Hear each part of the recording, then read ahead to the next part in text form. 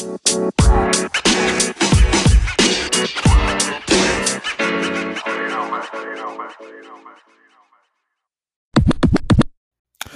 back to the Inspired Kingdom podcast. I'm your host, Jay Mack. Here in Inspired Kingdom, our goal is to launch a ministry that inspires people to tap into their God-given potential, pursue freedom through entrepreneurship, and share ideas that positively impact our community. In this podcast, you'll find conversations that highlight our experiences as millennial dreamers, where we share stories about our success, times where we had to get down on our knees and pray about what we needed to do to get through, and then other conversations that highlights our culture and our community. In this episode, you're going to hear Tony's testimony. So, let go. Now, here's a little story about the path I went down. Okay, so in and out of jail, in and out of prison, back and forth, poor choices. This last time I went to jail and didn't come home for over 5 years.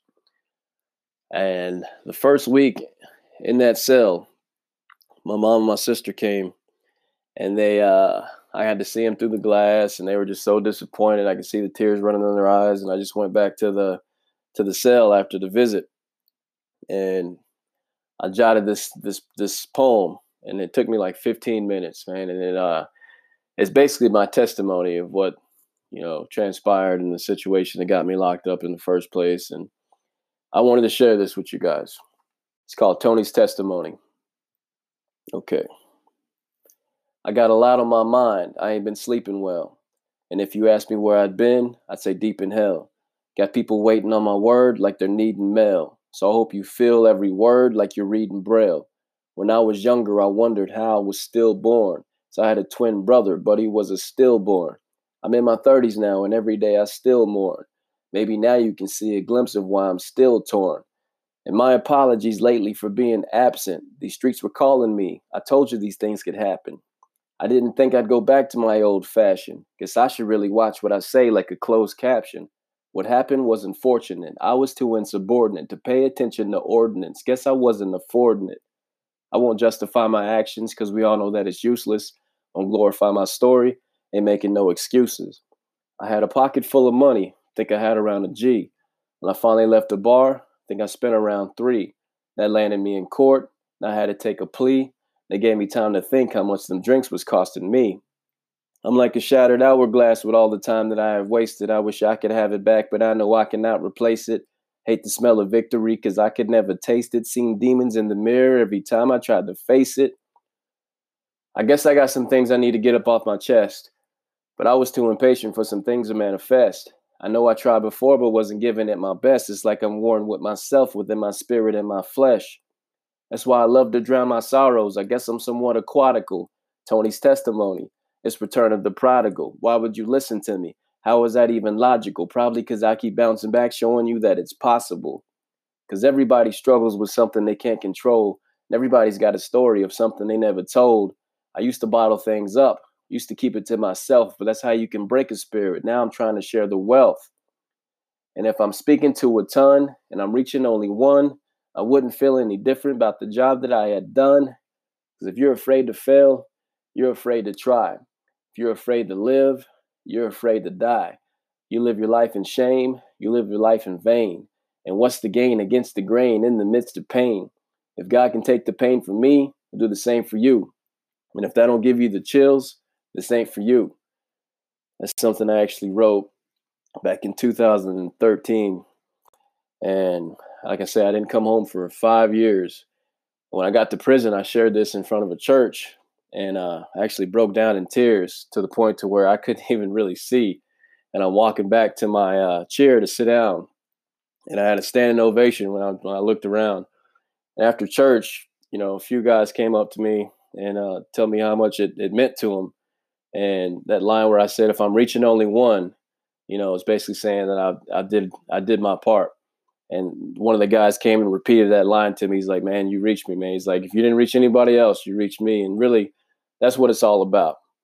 That's all I really wanted to do. If I'm reaching one, job well done. I appreciate you, man. Anthony Blackman. Check me out at Make It Rain podcast, makeitrain.net. Anthony Blackman at YouTube, Gym of the Day. That's me. also the cousin of the host, Inspired Kingdom. Y'all, keep checking him out because he's doing his thing.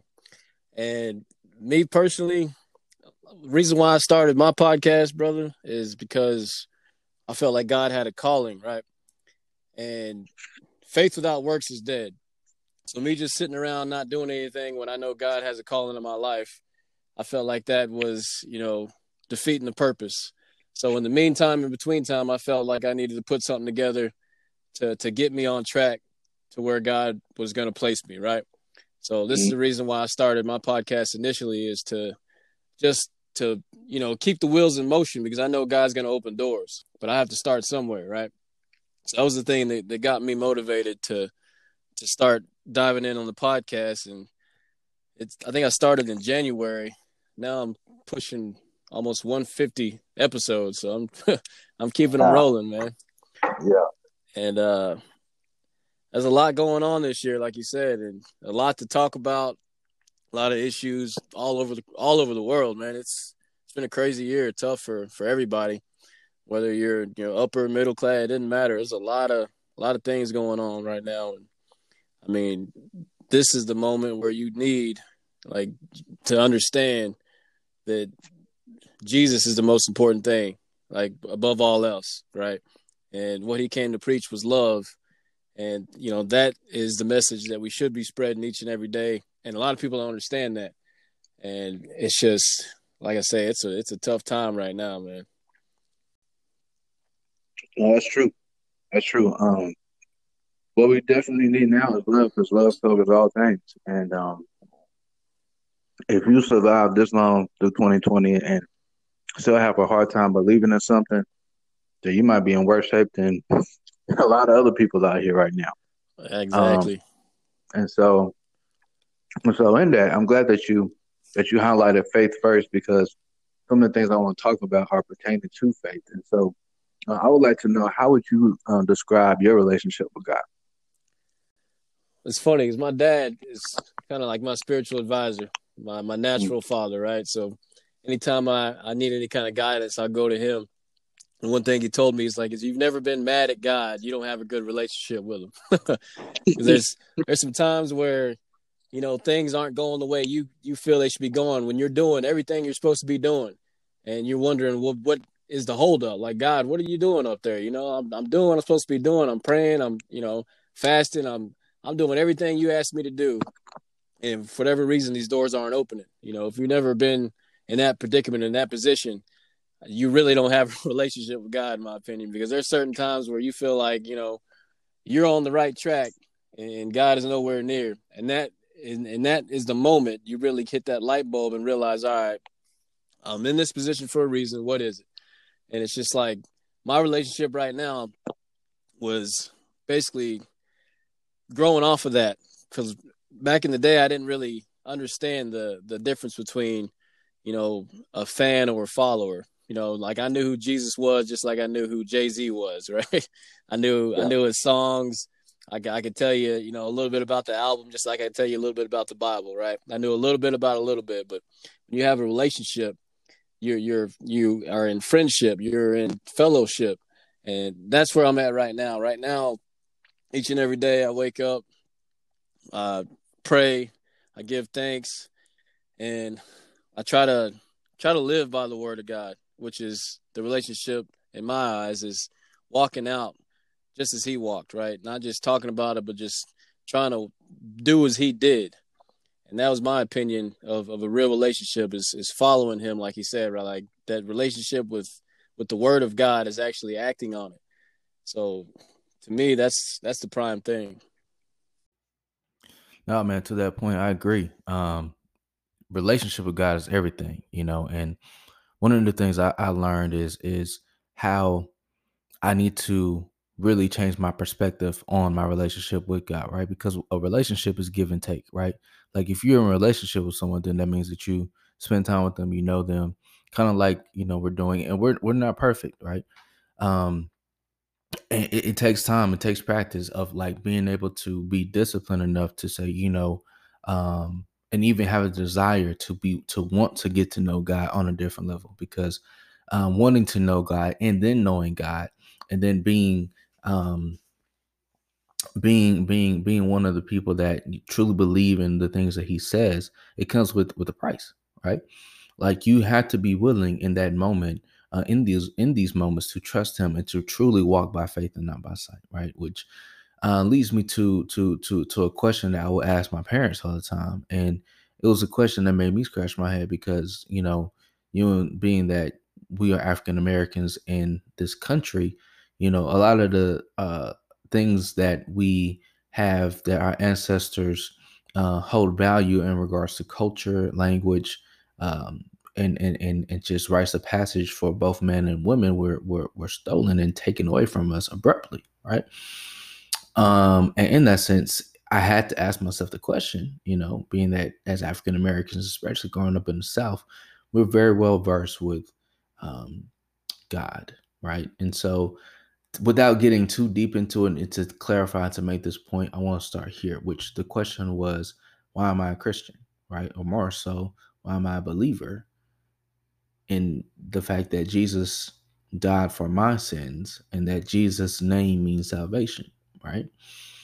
And the question was, am I a Christian because it is politically correct or is popular for me to be a Christian, right? Because I see the response that I receive when I say I don't believe in God, right? Or am I a Christian because my parents are Christian, right? Like if I would have grew up down the street, would I have still been a believer or a Christian, right? Even identify myself as that. Or if I grew up in China or in a different country, spoke a different language, would I still believe in Jesus, right? I'll be a Christian, be a believer. Or, had my grandparents, you know, pursued a different type of faith, right? Would that then in turn make me have a different opinion on or different perspective of being a Christian? So um for me, I found the moment where I identified that this was for me in brokenness in the areas where, you know, I needed healing, and it wasn't gonna come from anything else outside of God, right? And I had to make that decision for myself, that and accept the fact that there is this a man here named Jesus that represents, all of my sins, and that was brutally tormented to the point of death, that never complained about that whole trial, that whole process of him literally being torn to pieces, and then being placed on a cross and exposed to nature, exposed to hatred, exposed to the injustice that came and literally took his life because of what I've done, right? Which still sounds crazy if you even think about it in that capacity, but like the fact that he took that as my God, right? As my God to the grave, so that way I can now experience life with the same power, the same authority, the same mentality that he lived life in both cases, both before death and after death, that I can continue to reign with him and be um, empowered with his spirit, right? So, so in that, I I had to make that decision, and my life became more free because of that fact. Because now I can say Jesus is my salvation, and I've given everything to Him. And in that moment, He He took away my sins, right? So now I can live a free life, and I have an obligation to do something with this free life, not to um, take advantage of it, but to live a life of gratefulness first of all, and then also to live a life of obligation, due to the fact that I am no longer bound by the things that I have done or the things I will do in the future, um, to identify myself as that individual, but to identify myself as a man or as a woman, for the ladies out there, not myself, right? But for to identify myself as a human being, um, in all my imperfections, knowing that my imperfections have been covered and that I am now perfect in God, in the sight of God. So, man, um, so I would like to learn, bro, more about your journey in this. So let's keep going. I would love to know kind of your backstory, because a lot of people, I mean, obviously we're having a conversation one on one, but people will be able to listen into it. Um, I would love to know your testimony and what kind of brought you to Christ, and kind of dive into some of those areas of brokenness and healing and overcoming and achievement to where you are today. Um, so yeah. All right, most definitely. First off, I don't know if you've ever been to I'm sure you have. You go to a restaurant when you're a kid and you have the little kids menu. I think I shared this with you before, but the kids menu on the back always had that maze, right? They give you a little crown. You kind of go from start to finish and try to get out of that maze, right? So for me, it's almost like God had to take me out of that maze and give me like a different vantage point. Because when I used to do that when I was a kid, before I'd put that crown down, before I'd hit the start, I would map it out with my finger. That way I don't have all these, different lines I have to scratch out or go back over. I'd map it out with my finger, and then I would go ahead and start. So I always had that different vantage point. So for me personally, God had to take me out of a situation and show me where I was going wrong. Because growing up, just like you said, we grew up in the church. Our grandparents, our parents, an old pastor used to say we had a drug problem. they used to drug me to church. They drug me Wednesday, they drug me Thursday, they drug me Friday, they drug me, they used to drug us to church. Right. But like I said, when I was a kid, man, I was in the choir, couldn't hold a tune. I was up in that thing. My parents wanted me in their Easter speeches, everything that had anything to do with the church, we were there, right? And looking back, as I'm older now, I can see where God's hand of protection and where he was kind of guiding me and molding me and shaping me, because there's a lot of things that happened, within my childhood. For instance, a lot of people don't ever know this story, man. I don't think I've ever actually told this, but there's a verse in Ezekiel when it's talking about the appearance of God. It's talking about fire and ember, from head to toe, basically. So I remember I was, about 5, 6 years old. And I'm about to be 38 now, so it was quite a while ago, right? I'm sitting on the couch in my house, and I'm in the living room by myself. I look over towards the kitchen area, and I see this, and this is way before I knew anything about the Bible or even, I noticed this years later when I was studying that verse about the appearance of what he would have looked like, right? It says from the top of his head to the soles of his feet, fire and ember, like it looked like fire. So I look over and that's what I see. And I, instead of being like kind of spooked or terrified, I kind of sat there with some kind of, crazy peace that I had. And I just looked back to the TV and that was that. I didn't think nothing of it, never mentioned it to anybody, never said anything. And, never thought nothing about it. I thought it was awkward, obviously. And I thought I might've been tripping when I was younger, but at the same time, I kind of just, I wasn't spooked, which is crazy to me. Right.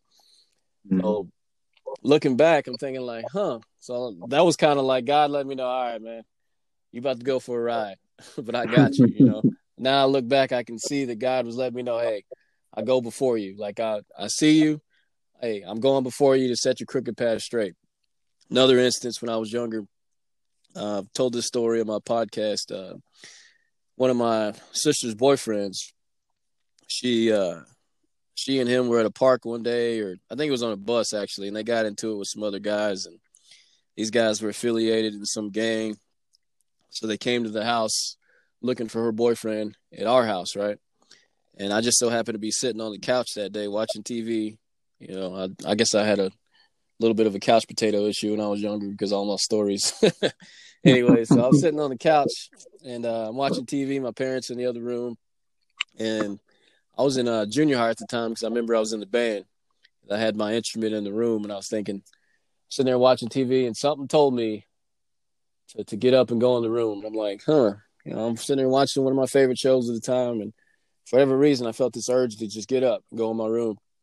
And not only that, but I go in my room, and I have my music on, and I pick up my instrument. I'm just playing, So it's almost like God picked me up and put me in there, and I started jamming out. The next thing I know, I hear this noise. Da-da-da-da-da. I'm like, whoa, what was this? So I open my door and come out. My dad, he's in the other room. Our doors were basically first facing each other. He comes out with like a gun. I'm like, whoa, I'll turn the music down, Pop. My bad.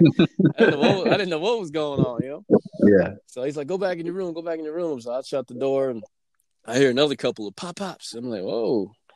So come to find out, those guys came by the house looking for, my sister's boyfriend at the time, and they shot the house up. And it just so happened exactly where I was sitting. Like that couch was sprayed, right? So that would have been it right there. And like I say, looking back, there's time and time again of instances like that where I just tell God's hand of protection. So my father, he had a little bit of an alcohol issue. And I remember telling this to my mom because I seen him one day come home and he was sloshed, man. I remember looking up at my mom and I'm like, I'll never drink. I remember saying that because she reminds me quite often that I said I'll never drink. And I didn't until about 19, 20 years old. I started drinking real heavy all of a sudden out of nowhere. And I went down that same path, man. And I started getting worse and worse and worse, And I ended up in and out of prison, in and out of jail, just a lot of stuff going on.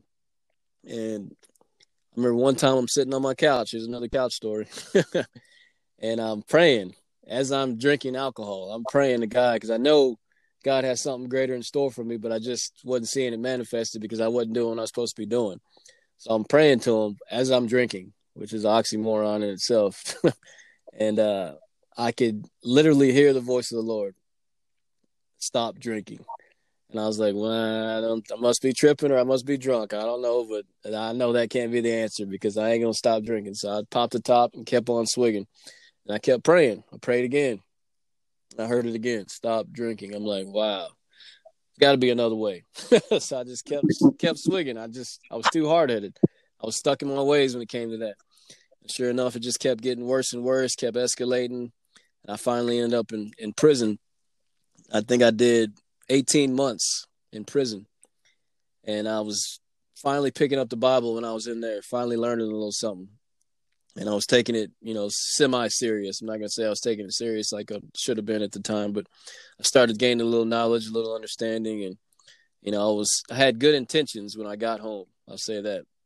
But they didn't last very long because that temptation jumped out and I wasn't ready. So not even 4 months later, after being gone for 18 months, not even 4 or 5 months later, I get locked up again. Alcohol. This time I do 5 years and some change, right? So within the first day, as soon as I get locked up, I know it's because I wasn't doing what I was supposed to be doing according to the word of God. I made promises. I knew God had something in store for me, and I didn't hold up my end of the bargain. I didn't do what I said I'd do, and I was snatched back up just like that. So as soon as I got in there, I'm looking around because they have like Bibles they'll give you, in jail. I'm looking around and saying, where's the Bible, man? That's the first thing I wanted. I didn't want to make a phone call. I said, I need to read. I need to see the error of my ways because it's all in there. Everything that you're lacking, everything that you need, everything you should be doing is all in there. And I was just neglecting it. So when I got in there, I took it serious this time. I started studying, diving in. And then I think within the first few weeks, my sister and my mom, they came to visit me in Denton County. And that's one of those jails that they have the glass and you go out and you sit, face to face in the glass and you got to pick up the phone and all that, kind of like they do in the movies and TV and all that. And they're just crying. That's the last thing you want to see, especially after being gone for a year and a half previous to that, not even being home, that long. And I was out making pretty decent money, and I just got in trouble that fast. So I'm seeing them in tears. And when I go back to the cell after that visit, there's a certain room in Denton County you can go in and get some quiet time. They have a little desk in there and some chairs. So I grabbed one of the guys that, I worked out with, and I was asking him if he wanted to go in there and read a couple verses. He's like, yeah, sure, I'll go in there with you. So there's a book called Faith to Faith and then Our Daily Bread little pamphlets. We're originally just going to read those two, kind of sit in there and talk a little bit. So me and him grab our Bibles, we walk in. Next thing I know, like 4 or 5 other guys just come in with us. And we didn't ask them. I guess they just seen us in there reading the Bible, and they brought theirs in, and they all just sat around the table. And we sat there talking. And the next day, we did the same thing. We came in, Faith to Faith, Daily Bread, sat there talking. Did this for, a few days. And then I came up with the idea. I was like, you know what? I'm going to come up with a verse. We're going to break it down. We're going to talk about it, Next thing I know, I'm doing 3 verses. Next thing I know, I'm doing 7 verses. I'm in there doing full sermons. And it comes out to where I'm doing it 7 days a week. 7 days a week, I'm in there in a room where you're only supposed to have maybe 4 or 5 people. There's 48 men in that cell. At one point, I had 26 to 28 men in that room doing Bible study with me every day. And the sergeants would come in. They see, everybody in there. Sometimes they kick us out. Sometimes they let us make it. But either way, almost half of the cell was in there getting the word 7 days a week. And I just thought that was awesome. But it was crazy because I was in county so long, almost 2 years. And for 7 days a week, I was holding Bible study with fresh scripture, fresh, every day I'm coming up with something different. Like, I'm not coming up with anything. Let me reword that. God has given me revelation. God has given me something, to voice. So each and every day I'm doing my study. I see something jump out. I jot it down. I bring it to the people, right? And there's some days where, like I say, I had 26 to 28. Some days I had 3 or 4.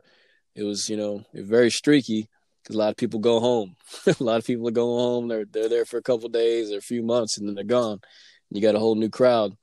But I just kept saying that, God, if you bring them, I'll bring it. You bring them, I'll bring it. So sure enough, as people went home, more people would start following in. And I did that every day until I caught chained to prison. I was in there for 2 years, and then I got shipped off to TDC, prison in Texas, and I stayed faithful, stayed in the Word, and ended up getting 3 set-offs, which means for 2 years I got denied parole, couldn't come home. And throughout this whole time, I got a little girl that I haven't seen since 2011. Here it is, 2018 now. I'm, getting ready to try to step through the doors finally. I haven't seen my daughter the entire time. And towards the end of my little stint in prison, they had made me the prison facilitator at the church, right? So I'm basically like the MC at the church. And they let me bring a little word, introduce the people, introduce the choir. It was kind of cool because I was getting a little experience before I stepped through the doors. And I remember I would talk about my daughter quite often to them, and they had no idea I hadn't seen her in so long. I'd talk about how Psalms 23, how God's hand of protection is around us, how he, walks before us and protects us and guides us. And I was talking about how my little girl, when she was about 2 years old at the park, she's on the jungle gyms and crawling around this and crawling around that. And she didn't understand how dangerous it was. So my hands were basically, walking her and guiding her and making sure she didn't stumble. And people were like, oh, that's what's up, man. Yeah, that's a good little message. And I was talking about, the following week, how my daughter this, my daughter that. And then one time I was like, you know what? You guys heard me talk about my daughter. Y'all probably know a lot about her, which is weird because I haven't seen her in over 7 years. And I just remember like that church is in silence, man, because they saw the joy and the peace within me. And I'd be in there uplifting and encouraging to the best of my ability. And I'd be going through it, But what was helping me through that time was encouraging and helping others, praying for others, right? That's the only thing that got me through the stint that I had to go through. And there's a scripture in Proverbs that says, blows that hurt cleanse away evil. And that right there, that 5-year stint, that hurt. At 18 months, I was still kind of, up against the ropes a little bit, but I was fighting back. But that 5 years, that hurt. That knocked the wind out of me. That makes me, kind of like say, you know what, I'm good. I don't want to fight no more. So when God put me in that position right there, I was like, you know what? Yeah, I think I'm gonna do right. I think I'm gonna get out here and do what I need to do. And as soon as I stepped to the doors, God had stuff waiting on me. People I hadn't talked to in years, reconnected. I mean, everything has just been opening up. It's all because I decided to walk that line this time. I decided to be like, you know what, Lord, just like Paul in it's Acts chapter 8, actually it's 9, where he asked the Lord, what do you want me to do? That's the question. Once you come to that realization, you got to ask God, what do you want me to do? Because we always come to him asking, Lord, can you do this? Lord, can you do that? But once you get to the revelation, you'll be like, you know what do you want me to do? And you start taking off of that. That's when the doors start opening for me. And ever since then, like I say, I got home and it hadn't been easy by any means. I'm not saying that everything's been peachy keen, but I still had to work. I still had to grind. I came home making, I think, $11 an hour at a warehouse that ended up firing me after 7 months because of my background. And then ended up getting a job making double that with one of my buddies who was actually locked up with me. Within the first week, I was unemployed, which was a blessing. So it's just like God, he's been opening doors even in the midst of all that. And right now, I got a lot of stuff going on to where I didn't have ambition before all this happened. And now I can see God's basically hedge and hand of protection on me. And as long as I keep following through with what he's given me, I can just see the prosperity in it. I can just see God opening up doors. And I just encourage everybody that's been through anything to not only share it with somebody to uplift and encourage them, but to, don't give up, don't tap out, because there's always something greater. That's real, man. That's real. That's real. I got, there's a lot to unpack there, man. And one of the things I have to say, I think I tell you this often, and I genuinely do mean it. Like, I am extremely proud of you, man. I appreciate that, man. Because growing up, I remember seeing you around, and then all of a sudden, it was like, okay, Lil T gone. I was like, well, where did he go? Yeah. And because like my side of the family wasn't here in Dallas as often, so we got a chance to see the family, doing holidays and everything else. But one of the things that I wish I would have did more, and I wish I would have did better, was I even remember when you left, and then like Uncle Tony and some of the families like, okay, y'all should write Lil T, and then they would keep us updated based off the letters that you shared back and forth. Yeah. And I think the first time you went, one of the times you went, I was still in high school, and God was working on me then, but I still was, a kid. I didn't really know what was going on. But the whole time that you was in there, I just kept thinking about like, what were you actually going through, right? Yeah. And because obviously I see things on the movies, and I kind of try to put it together with the letters that you share, but still in my mind, there was a weight for a little while that I carried, that one of the letters I actually wrote to you, I never actually sent it off. And over time, I was just like, man, I realized how in that moment I got so caught up in just trying to live life, and I felt that guilt, like, here you are, in this space. I have no idea what you're going through, but now looking at it from the house, from then to now, God was working on you and developing you into the man that you are today, so that you and I can even have this moment. You know what I'm saying? Yeah. And so from my heart, man, I asked for forgiveness on that part,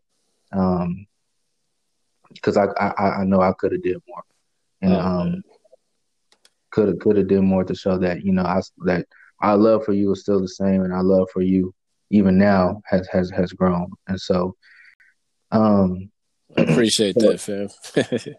yeah. So some of the things that I was jotting down while you was talking was I actually had a couple questions I wanted to ask you, but um, was looking at the timeline that you shared with me from 19 to 20 is when you kind of got first introduced to drinking, right? Yeah. Yeah. And so when you got introduced to drinking at that time, were you kind of like, was it like peer pressure or was it like just, I'm gonna try this out, see how this tastes, or how did you get introduced to drinking? That's pretty much it. I was like, I'm gonna just try this out, and like, I don't know if it's the family, if it's in the blood, but definitely got that addictive personality, man. I've always had it. Whether it's working out or women back in the day, like there's always something I had an issue with, right? So as soon as I picked that up, it was like instant. I was like, oh my goodness, I couldn't put it down. I drank for, I don't know, over a decade, you know, almost two, seems like. But yeah, it's like instantly I was hooked, man. And I started drinking heavy, like right off the bat, which was crazy. The first few drinks I had was heavy liquor without any chaser, and everybody's like, "Man, how you doing that?" I was like, "I don't know, it's what it is, man." I just took off from there. Yeah. And so did it start to become a vice? Because I mean, in a sense, I even to this day I struggle with drinking, and I have been going on a week and a half sober now, and this is the first time in a long time. I'll probably say a couple months where I've just been just completely sober, and I've seen in my life that sometimes I'll come home just from having a hard day at work, and I'm like, okay, I need to go grab a beer, I need to go grab a drink, and just kind of something to get me over, Yeah, um, so I can be copacetic about the things I couldn't change in my life at that time, right? yeah, And so it didn't always start off as like, okay, I need to drink. It was more of a social kind of yeah. like That's how it got me. It started off social, just going out, hanging out with friends, and the next thing you know, I got a pregame, so I'm drinking at the house before I go. The next thing you know is like you say, got that vice. It's got a hold on you. You can't go anywhere without it. That's how it yeah, got me. Like I had to. All right, I'm getting to go to the movies. Let me have a drink. Like, well, I need a drink before a movie. Now they got the movies where you can order drinks. So right, I couldn't go to the movies unless I could sit down and order something. It was just everywhere I went for a time, I had to have something to drink, which is insane because it wasn't me. It was like I had to become somebody else just to step out in public anymore. And that's why I knew like I couldn't control it because like I had to have something just to go out or I would be miserable. And that's not good for anybody. yeah, yeah, and it's crazy because like we're well versed in the history of our family when it comes to alcohol, and it's like one of those things that it don't really hit you until it hits you, you Yeah. know. Yeah. One of those things you have to experience for yourself. And so, um, looking at it in contrast, so kind of trying to follow the timeline. So from 19 to 20, you were introduced to that, and then you were something happened where you were locked up for 18 months. And so, um, what do you think at that time, before you got locked up, or during that time where you were locked up, that drinking represented for you at that time? Man, to be honest with you, and it's kind of sad. That was like the only thing I had is the way I looked at it back then. It's like, when everything else fails, I can always lean on this. That's how my mentality was at the time. And that's terrible, but that's the honest truth. Like I always fell back to that, even when it was the issue. And I knew it was at times like, man, I know this is the issue, but you know what? I'm going to drink to forget that. And that's how bad it got. But at that time, I was just stuck. It was a rut I couldn't dig myself out of. I just basically was digging my own grave with it. Wow. So now you're free. Yeah, you said have about 4 to 5 months where you're enjoying life again, and you kind of bumped your head, but you have a little bit more freedom now. And what do you feel like was that moment? Because I know you shared with me that God like talked to you twice. It's like, hey, bro, stop drinking. Hey, bro, stop drinking. So Yeah. was it Was it in that time, in that in between time, or was it before? It was right then, man. Like before I got home, I made two promises, and I didn't keep either one. I said I wouldn't stop drinking. I mean, I said I would stop drinking, and I said that I would get married before I, did anything else. And sure enough, I didn't do either one of those. And within like a week, I felt weak already to where I had to have a drink, and I just went downhill from there. Like it got worse than it ever had been. Like the Bible says, like 7 times worse. That's exactly what happened, man. It was just downward spiral, and I couldn't, control it. And it was the worst it had ever been within them 4 months. And I'm pretty sure if it would have kept going down that road, I mean, I may have not been able to see another day as bad as it was getting. So that might have been my best bet to get snatched off the streets like that. So now you're back off the streets. And you shared about how God had to redirect you and put you in a place where He was like, okay, you got to sit down, right?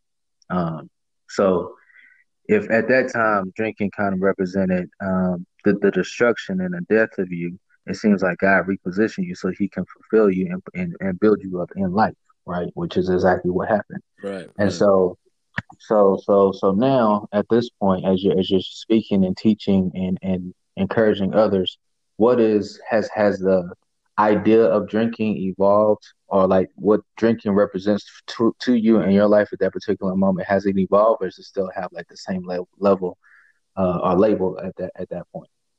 What are you talking about? Since I've been home? Well, when you went back to prison Oh yeah, the second time. yeah. It had evolved at that time, man. Before I went back, it was even worse. Like I say, if I had to have it before, I definitely had to have it then. And I mean, I had I forgot to tell you about this. I had a cooler in the trunk of my car, man, with like some 18-pack of Tall Boys, a bottle of tequila, and I kept it on ice. That's how bad it was. I Wow. always had like a cooler full of alcohol and liquor. Like anytime I hit the stoplight, you could hear the cooler in the back sloshing around. It was bad, man.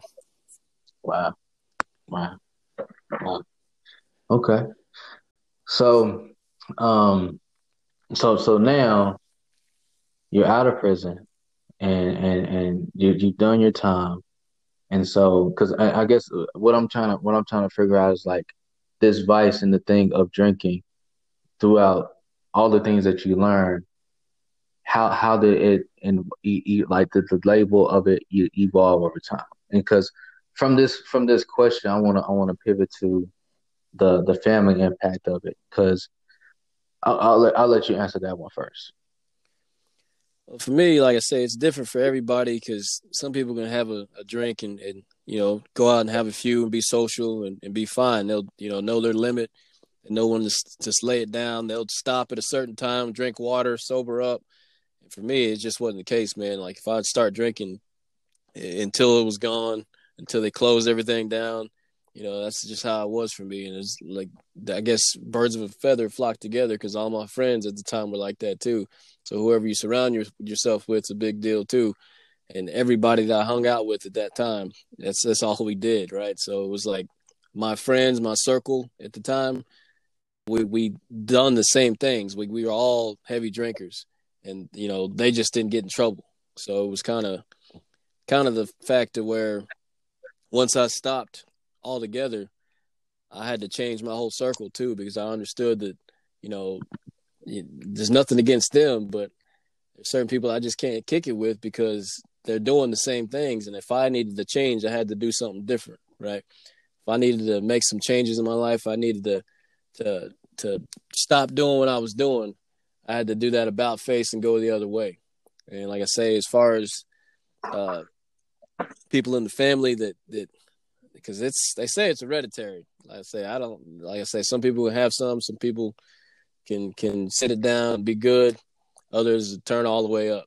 You know what I'm saying? But I know that me, my dad, my uncle, we all got in trouble with the law. We all had our run-in with the law, and we all laid it down. Like they've been sober for over 20 plus years.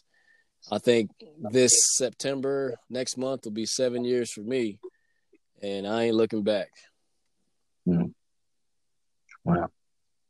That's real, man. Well, congratulations on that, bro. That's what's I up. appreciate you, That's bro. what's up. That's what's up.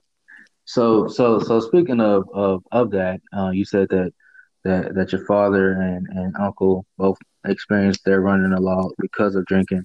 How would you say that throughout this time, your relationship with your father has evolved? What's funny is like me and him have always been close, regardless of everything that's happened, transpired with me or with him. I mean, we've always been cool. Like even in his heaviest drinking, like that was my dude. You know, it was my best friend, and vice versa. When I was out there tripping, you know, he would. It's not like I wouldn't hear what he would say, you know, because he'd always give me good advice. It's not like I wouldn't hear it. It's just I wasn't willing to take the advice at the time. I always remember what he said. After everything happened, I was grateful for it, but at the same time, although I heard him, I wasn't willing to accept it at that moment. It's like the Bible saying about, you know, although a servant hears you, they will not respond by mere words. Like you have to, some of us have to go through something, you know, before we'll be like, all right, yeah, I get you now. So a relationship with him has always been strong. That's still, you know, that's my dude, man. Thick and thin right there.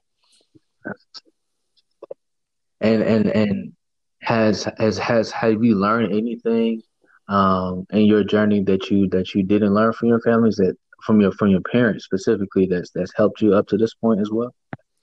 Well, my dad, when he stopped drinking, he went to AA, and that helped him. And I think I read the book, you know, all the way through once. But as far as the steps and all that, I didn't stick with that. Like with me, it was all about just diving in the Bible and staying dedicated to that. And I ain't gonna lie to you, man. I don't know how many people, you know, really believe that I would be out all right when I came home. A lot of people were like, "Oh, he's probably getting ready to trip out again, or you know, see how long it lasts this time." And like I say, it's all about the grace of God for me, man. Like I know what not to do. You know, if anything, you can learn from me what not to do because I've done it. So for me, like I say, I it was all about what the scripture was teaching me and the time that I had away that gave me the strength to do what I needed to do at this point. And speaking of fatherhood, since you are now a father and everything else, what was it like for the first time when you saw your daughter after you got out? It's funny because I was nervous, man. I prayed about this moment for years, you know, like because me and her mom weren't on good terms for so long. And I didn't mention this earlier, part of the testimony, that it was to the point to where I prayed for a wife because I know God will show you whatever. I prayed, all right, Lord, when I get home, I'm not going to drink. And if there's a woman you have in mind for me, I pray that you show her to me. And I had a dream about Jennifer. I'm like, huh, you know, and I woke up, you know, like, Lord rebuke you, you know, there ain't no way, you know, there ain't no way, you're trying to curse me. The devil is a lie. You know, I was like, Right. nah. So I prayed, you know, just like, I don't know, every night I prayed about this for some years, man. That's like one thing that was tough on my heart and my mind. And he kept showing me her. And I'm like, man, I ain't talked to this girl. Oh, how long? There ain't no way. And I had talked to her right before I left county for the first time. And we talked for a few times on the phone. And from 2015 to 18, I didn't speak at all. No correspondence or nothing. And then when I came home, I had to go back through Dallas County. And I had called her then. And I'm still thinking like, yeah, I don't know how this is gonna happen. I don't know what God has in store, but I know, you know, He's gonna make a way. So I get home. I had prayed that I would see her, you know, at least by her birthday or by Christmas. You know, I got home in November. Her birthday is November, and the following month is Christmas. I was like, well, God, if you're gonna open these doors, you know, let it happen. And sure enough, within, you know, a few weeks, it was basically, I think it was right after her birthday, I had called Jennifer, and you know, we talked for a minute, and we hang up, and I guess she had talked to my daughter, Madison, and she was like, "Hey, that was your dad. You want to see him?" And she was like super excited, and she hadn't seen me in years. She was like, "Yeah." You know, I'm thinking like, how's this gonna go? But she was like, you know, "Yeah, I want to see him." Like, "Yeah, can we right now?" Like, she was like super excited. You know, like right now, when are we gonna see him? Like, yeah, you know, just hyped up. So Jennifer calls me back. She's like, "Yeah, she wants to see you right now." I was like, "Oh, okay, yeah, I'm down." So like when I first seen her, it was cool, man. I ain't gonna lie, I was super excited, and yeah, I could tell she was nervous. I was nervous because it's been years, I missed a lot, but she was telling me about school and everything going on, and it was almost like I never left after a few days. Like we just bonded immediately. Like, I mean, daddy's girl. She, we joke the same. She's funny like me. A lot of stuff that she does, she didn't realize that she picked up from me. She likes to write poetry and all these things that I like to do. Like when you're going through something, I jot something down, and she's a beast at that. Like there's a lot of things that she picked up, even though I wasn't here around. She got from me, and it's kind of amazing how that all worked. That's genetics, man. You got them good genes, bro. Yeah, good genes ain't no joke right there. That's what's up. That's what's up. So, is it anything like that she's taught you about yourself, and are yeah, anything she taught you about yourself in this time? Well, when I was away, man, you really had to you're there for yourself. I mean, it's just you. So when you come home, you gotta be selfless. I got a family now. So I've got to stop just being about me and being about them. And that was an adjustment for me. I'm not gonna lie, because I was so used to I had my own little spot. I was just there. I had to look out for me. So coming back home, once I get reacclimated, I had to, learn how to be back in society, man. I ain't gonna lie, I was somewhat institutionalized being gone so long. There's a lot of things that I was accustomed to. I had a certain schedule, so it took me, a few months to get back in order of things. And I was like, okay, I got to do things this way, or I got to do it like this, and once I picked that up, I took off. But there's a lot of things that, you got to be mindful of, a lot of things you got to be leery of, and very, very protective too. And like I say, in there, you got to watch your back. So I'm always kind of like just watching my surroundings, and I'm trying to teach her the same. Like, hey, it's cool to, to be cool with people at the same time, be on alert and to know your surroundings and stuff like that. I'm kind of letting her know, I'm not talking about like you're gonna get shanked and nothing like, just letting her know like, hey, you gotta, keep your head on a swivel and pay attention out here at the school. And, there's a lot of crazy stuff going on. Like just, be alert. So there's a lot of things that we've talked about and we joked about, and, so with that right there, that's something I'm real serious and protective about. And I always try to, tell her to keep an open mind when it comes to stuff like that. Yeah, and speaking about everything that's going on in the world right now, man, like, what are your thoughts on 2020?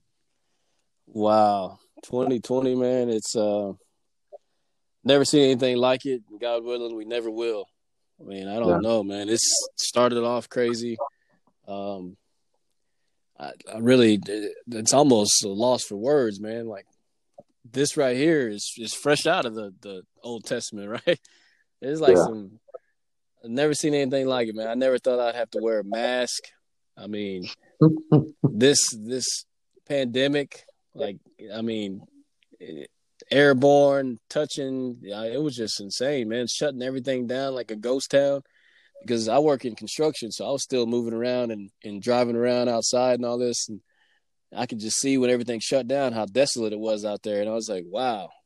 It was crazy to see, and all my life I've never seen anything like it, where he shut everything down, and things still are slow to reopen. So 2020 is, I mean, by far one of the craziest years. Definitely.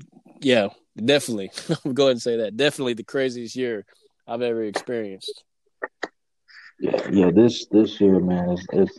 I agree. I'm waiting for Moses to be like, let my people go type thing. Yeah. Because, I mean, especially with everything that's going on right now, we need a Moses. In my opinion, if not one Moses, Moses is, because there's a lot of different things that we need to be free from, and I think the biggest thing is is first understanding how to live with yourself and be free with yourself, so that way you can lead your household, to lead the community, to actually bring forth the change that makes sense and is fair for everybody.